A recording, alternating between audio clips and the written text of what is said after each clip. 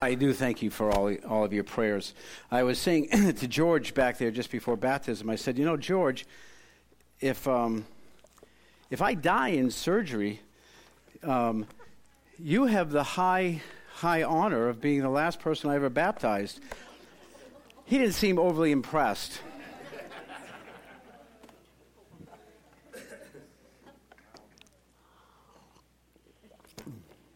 I thought it was impressive. Yeah.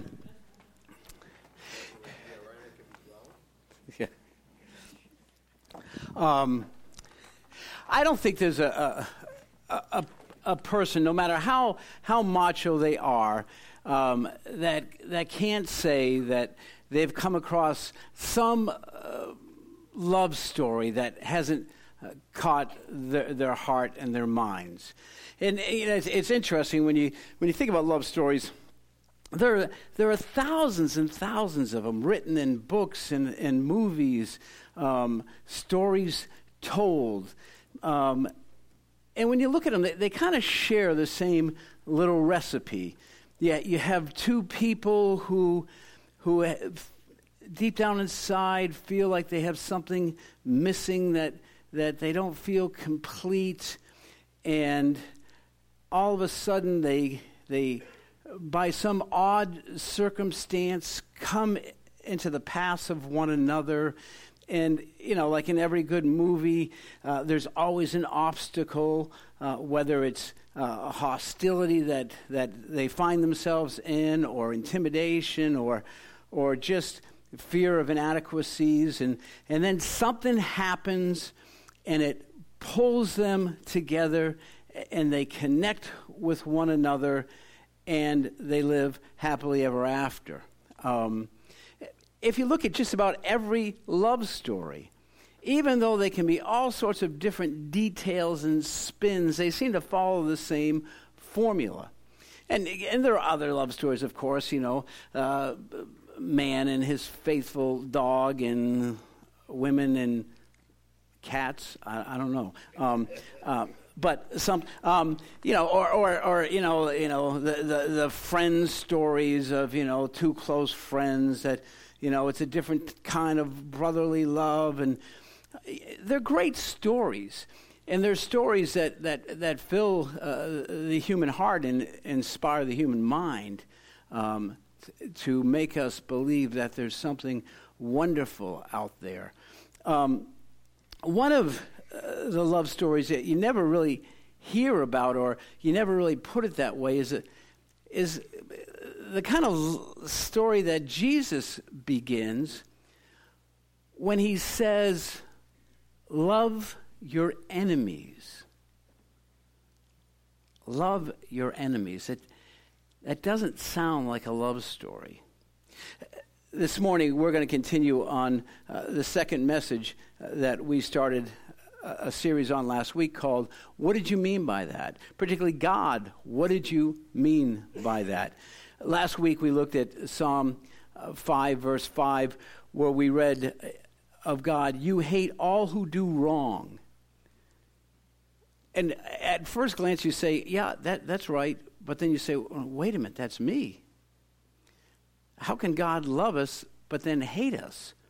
And what we said was that God hates sin, and yeah, he even hates the sinners engaged in sin, and yet his love is always out there, ready to be poured out upon those who just simply repent, who just simply recognize that I'm a sinner and I need God, and his love is there to wrap around them.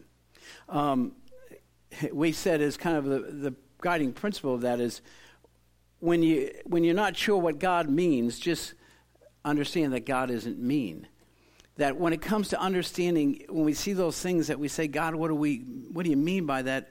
We always have to have that premise that if I don't understand what God means, I've got to hold back and remember God isn't mean. And the rest of it will come as I dig. Well, this morning, it's kind of the same thing, except a little bit in reverse, because we're going to look at what it means when Jesus says, love your enemies. because I don't think there's a Christian in the world that doesn't open up their Bible, look at that one, and just kind of, ugh, it just doesn't settle right. We're going to look at a passage, Matthew chapter 5. Jesus says it a number of times, but we're going to look in Matthew chapter 5, and we're going to put that up front, and look at what God means when he says, love your enemies. Now, this is interesting. Look what we read. Jesus says, you have heard that it was said, love your neighbor and hate your enemy. Now, Jesus begins by quoting a saying that they had all heard, a saying that they grew up with. Sayings are those observations that are made in life that give us a sense of instruction of what to do or what not to do. Like measure twice, cut once. Don taught me that saying. But the interesting thing is, it's always said after you've cut and screwed it up, Well, measure twice, cut once. Thank you. I'll remember that next time, even though we don't. Or, which parents tell, breaking up is hard to do. It's even worse if you're the one being broken up with. When life gives you lemons. Now, the problem with that is, what if you hate lemonade too? No one ever thinks about it. But it's just one of those sayings. Or birds of a feather flock together. Your parents, you've heard them say, if you're going to hang around them, you're going to be like them, and people are going to know you by the people you hang around with. That's what was going on. The Jews had a saying. And it's a saying that began, so everyone thought, in Scripture. But it was a Scripture that was twisted. The Scripture was Leviticus 19. If you can just flash it up there real quick. Leviticus 19, we read this in the Old Testament, God speaking to the people of Israel. Do not seek revenge or bear a grudge against anyone among your people, but love your neighbor as yourself. Love your neighbor as yourself, period. Now, what the Jews did is they said, well, okay, who's my neighbor?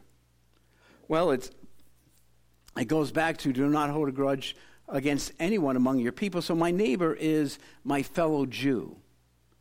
And my fellow Jew, they're my friend. They're my friend because they have to be.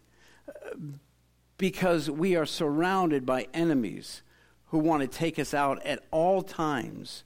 And so even if you weren't overly friendly with another Jew, you were friends enough because you knew you had plenty of enemies who were looking to wipe you out. The friend, the enemy of my enemy is my friend, even though they might not necessarily be my friend. Well, that's what was going on. The Jews just said, well, if love your neighbor means love a fellow Jew, love someone that's good to you, then they added a little part to it. And they said, love your neighbor as yourself and hate your enemy. Now, that makes logical sense, does it? I mean, if you're left with love your neighbor, love your friends, well, it seems reasonable you could tack on, if I'm supposed to love my friends, what do I do with my enemies? I hate them. And it just feels kind of good, too. And when you think about it, it's reasonable. I mean, think about the idea of love your enemies. Anyone who goes around loving their enemies sounds unhealthy, don't they?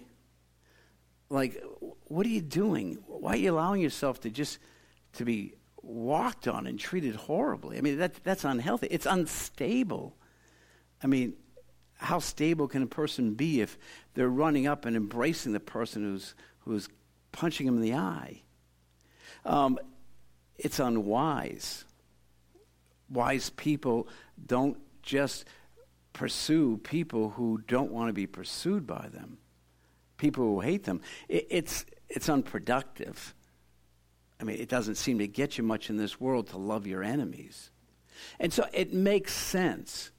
And in fact, when you think of the word enemy, what do you think? What do you feel?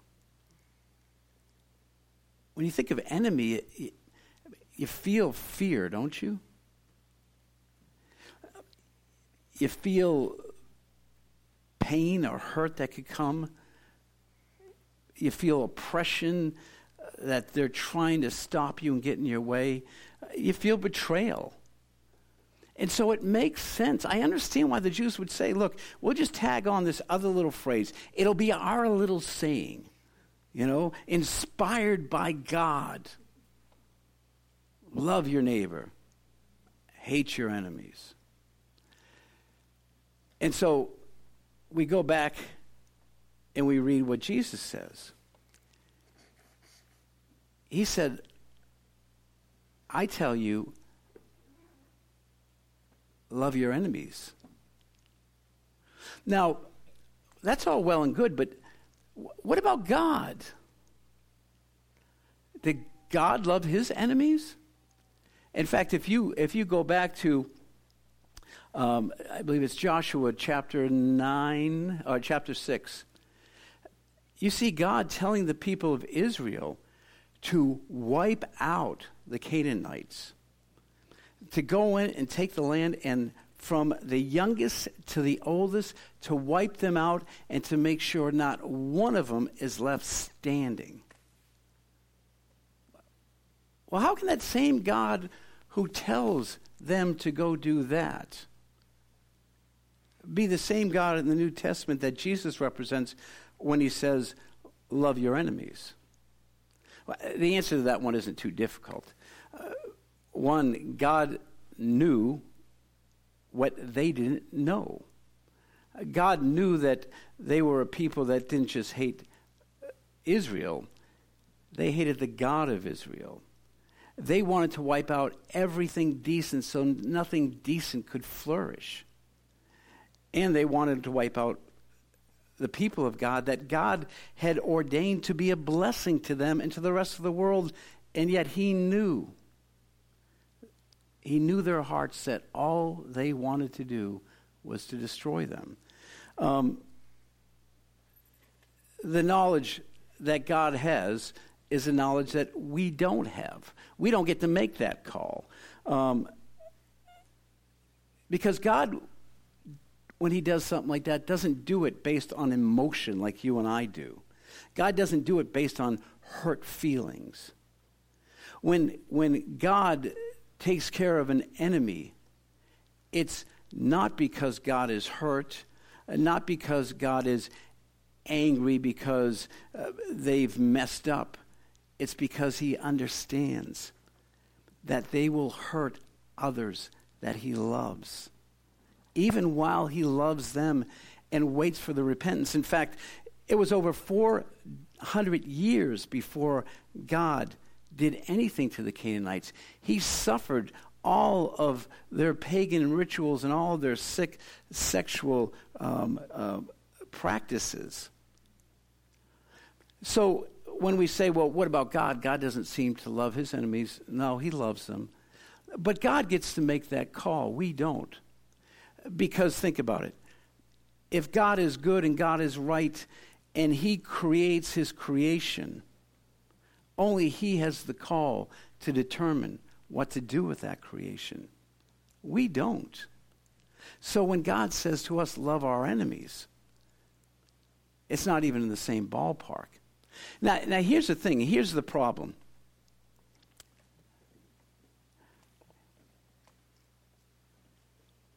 I'm to love my enemies because deep down at the core of it, it comes from a big problem. And the problem is this: my biggest enemy is in me. My biggest enemy is in me. Jesus tells us to love our enemies because he understands we have to. Because just to begin with, our biggest enemy is in us, our sin. And that distorts everything. We can't even make a righteous call because our sin distorts it all. God can make calls like that because God doesn't sin, and God is righteous, and he's merciful, and he's long-suffering. We're not. Wait 400 years for an enemy to change their mind? We won't wait 5 minutes. God tells us to love our enemies because we need to understand that my biggest enemy is in me. It's my sin. And it lays havoc to my relationships. God understands something about us. And he wants us to understand something about us. That not every enemy is my enemy. I mean, think about that. Think about the people that you have called your enemies. And maybe later found out they weren't your enemies. Maybe just because you read in bad motives and bad intentions. Maybe it was because of the way they look that you just said, don't like them. I know this will be shocking to you. I've had people who have not liked me the minute they looked at me. No, don't like them. I hate them. Because they read something into me. And I've done it to others, and you've done it to others. God understands sometimes what I don't understand, that my enemy is not always my enemy. He understands that I'm not right on all the issues. Maybe I make you my enemy because I say, well, you believe that, and that's wrong, and I don't stand for that, so you must be against me, so I'm against. And yet the truth is, maybe they're not wrong. Maybe it's me who's wrong. Maybe it's me who's just wrong in my heart. Maybe sometimes my enemies very well could be my friends, and maybe my friends could really be my enemies. And so God says, love your enemies, because not every enemy you have is an enemy. And not every enemy you have is God's enemy. Because when God sees us bickering and fighting amongst ourselves and being unloving, he just sees a bunch of sinners going at it and not trying to love each other as he's loved us. Your enemy doesn't mean that your enemy is God's enemy. That's why Jesus says your sin inside of you that's bigger than anything else, you can't make those calls. Not every enemy has to stay our enemies. And with God's help, I can make my enemies my friends and his friends. You see, the biggest enemy inside of me is me. The biggest enemy outside of me is me. Because I can look and I can make enemies. I mean, think about the enemies that you have, and yet some of them are good friends with your friends. How do you figure that one? If your friends are good people that you love, and they also love the people that you hate, who's right? That's why Jesus said, love your enemies. For two important reasons. One, so that I can see what I don't see. That by loving my enemy, I get an opportunity to see what I never saw before. 2, so I have to see what I don't want to see. There are all sorts of people we have prejudices against. And we don't want to see what we don't want to see. Even within Christian community. I mean, there was a time 50 years ago, Baptists and Presbyterians didn't talk. Baptists and Catholics definitely didn't talk. Charismatics and Baptists, they wouldn't even have anything to do with each other. And that's just the tip of the iceberg. Never mind race and sex and economic positions and all this garbage. Loving my enemies helps me to see what I don't see, helps me to see what I don't want to see. Loving my enemies helps me to become dependent upon God and what He sees. You see, when I love my enemies, and even if they don't like me, and even if they're hostile to me, what does it do? It forces me to God, doesn't it? Because where else can I go? It forces me to God. It forces me to the body of Christ to help me, to support me in the love of Christ. It forces me to become dependent upon Him. And it forces me to be used like I never would be used if I didn't love my enemies. Number 2, the purpose of it is to make friends of my enemies and to make friends of God's enemies for God's kingdom. How in the world can we reach the world if we're only looking to reach our friends? God wants us to be bigger than that. He wants the love of Christ to be wider and deeper inside of us.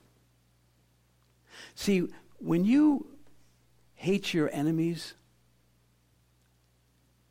it only reveals what's going on inside of you. It's only with your enemies that you get to see the garbage inside of you, the darkness. I've said it before. How I treat my enemies will also determine how I treat my friends. Because when my friends tick me off and I go off on them and I hurt them, it's because I've had plenty of practice on my enemies. Jesus said, love your enemies. Let's go back and look at the text. Because he tells us the prescription for doing it. And pray for those who persecute you, that you may be children of your Father in heaven. How do you love an enemy? You pray for them. And I love that he says, those who persecute you. Those who persecute you because of your righteousness, the good things that you do, the things that you believe, and for your faith. You know as well as I do that if you were being interviewed by some news reporter, and if they said to you, do you believe that homosexuality is wrong? And you said, well, yeah, I do. And they said, well, then you must hate gays. And if you said, no, I don't. I love them. I love all those that God loves. But I think it's right. It wouldn't matter. You would still be hated for something that you believe in, even while you're willing to extend love. And we don't even get to use that as an excuse to hate. Love those who persecute you. Love those who you could look at and say, that's morally wrong, and therefore if they hate me, I get to hate them back. No. You pray for them. You pray that God would allow them to see what they don't see. You pray that God would open up their hearts, that their lives might be opened up, and they might dwell in the richness of his grace and of his glory and of his power. You show justice to them. Look what we read. He causes his sun to rise on the evil and the good, and sends rain on the righteous and the unrighteous. If God is willing to treat our enemies and even his enemies that way, how much more should we be? That we show justice. We do what's right, even when the other person is wrong, even when the other person would use it against us. We never withhold justice from anyone because it's ungodly. And people who love God have to love their enemies and can never withhold justice. When you look at the Old Testament, one of the things that God hates over and over again is injustice. He hates scales that are corrupted and are made to rip people off. He hates it when people oppress widows and orphans and those who are easy to knock off. He hates it when people try to cheat their families out of inheritances. God hates all kinds of injustice. And so we are to show justice even to our enemies. How do you love them? You pray for them. You always render justice. You bless them. If you go back to the text, Andreas, he causes his sun to rise on the evil and the good and sends rain on the righteous and the unrighteous. If you love those who love you, what reward will you get? What he's saying is, you're to love them and bless them as you've been blessed. Because even the pagans just reward those who reward others. We're to be instruments of blessing. Are not even the tax collectors doing that? And if you greet only your own people, what are you doing more than others? And it's that word greet that also holds for the word blessing. We're supposed to do more than anyone else would do for our enemies. We're supposed to go out of our way to give. Now, Jesus said this. He said, don't cast your pearls before swine, and don't feed what's sacred to dogs. I have those memorized. I like those ones. I like them much better than love your enemies. I like them much better than turn the other cheek.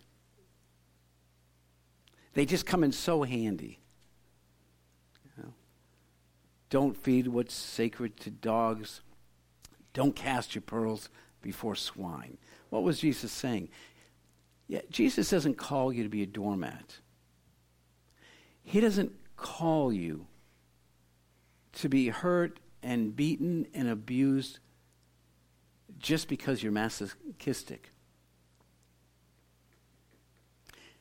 He calls you to love. Love means showing justice. It means praying. It means blessing. It means trying to do whatever you can do. It isn't absent of boundaries, but isn't just concerned with boundaries out of fear of being hurt. When God says love your enemies, it seems so unnatural and so unhealthy and so unproductive. But it also seems so God, doesn't it? I mean, what is it that attracts us to God is He is so unlike us.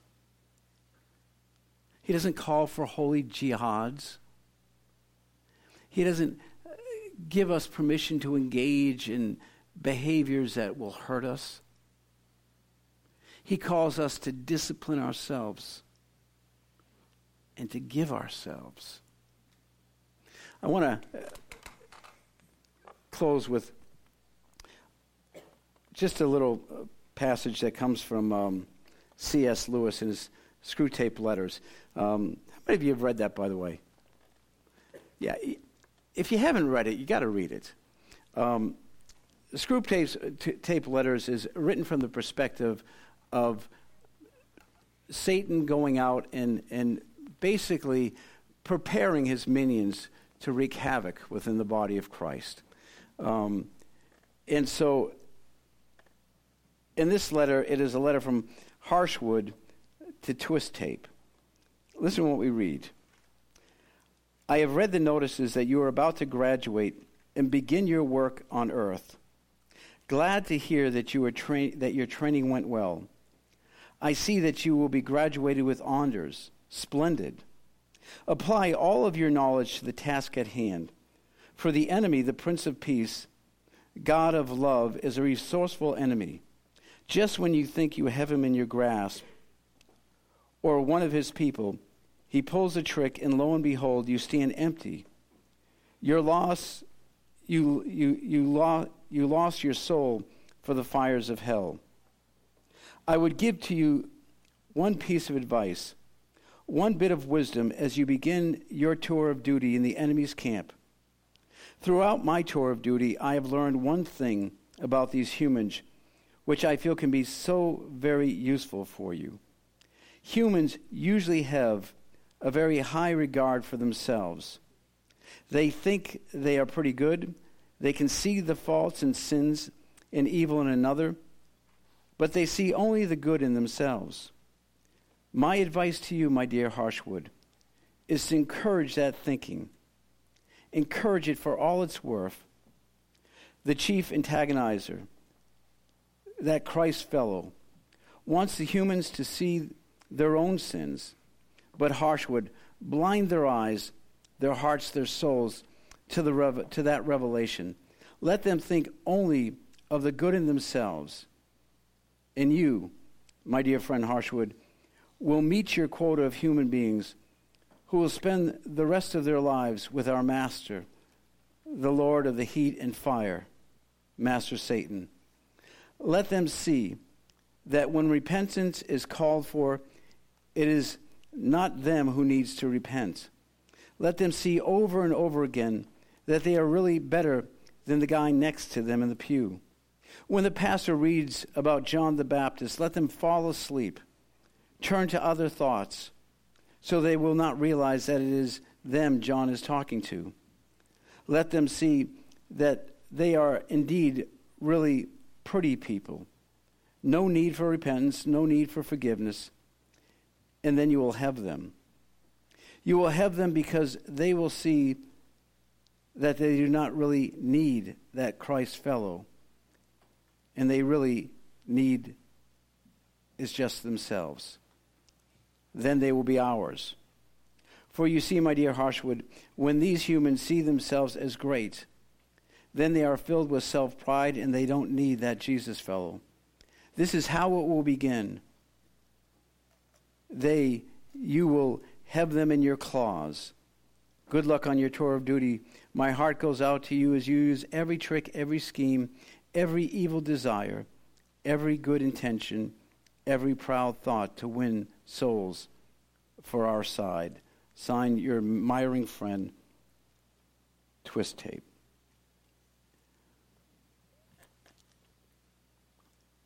Yeah, even the other side understands the power of loving your enemy. Even the other side understands how it goes against our nature because we're only looking for love, only expecting it, only getting hurt and disappointed and embittered when we don't get it, only cutting more cloth for more enemies than for friends. And yet Jesus says, I tell you, love your enemies. Let me finish with this. This is by John Maxwell. It's called Do It Anyways. People are unreasonable, illogical, and self-centered. Love them anyways. If you do good, people will accuse you of selfish, ulterior motives. Do good anyways. If you are successful, you will win false friends and true enemies. Succeed anyways. The good you do today will be forgotten tomorrow. Do good anyway. Honesty and frankness make you vulnerable. Be honest and frank anyways. The biggest people with the biggest ideas can be shot down by the smallest people with the smallest minds. Think big anyways. People favor underdogs, but will follow only top dogs. Fight for an underdog anyways. What you spend years building may be destroyed overnight. Build anyways. People that really need help often attack you if you help them. Help them anyways. Give the world the best you've got, and you'll get kicked in the teeth. Give your best anyways. Why? Because you love your enemies. And when you love your enemies, you can do all of that and more. And what you will become will be the image of Christ on this world. Let's pray.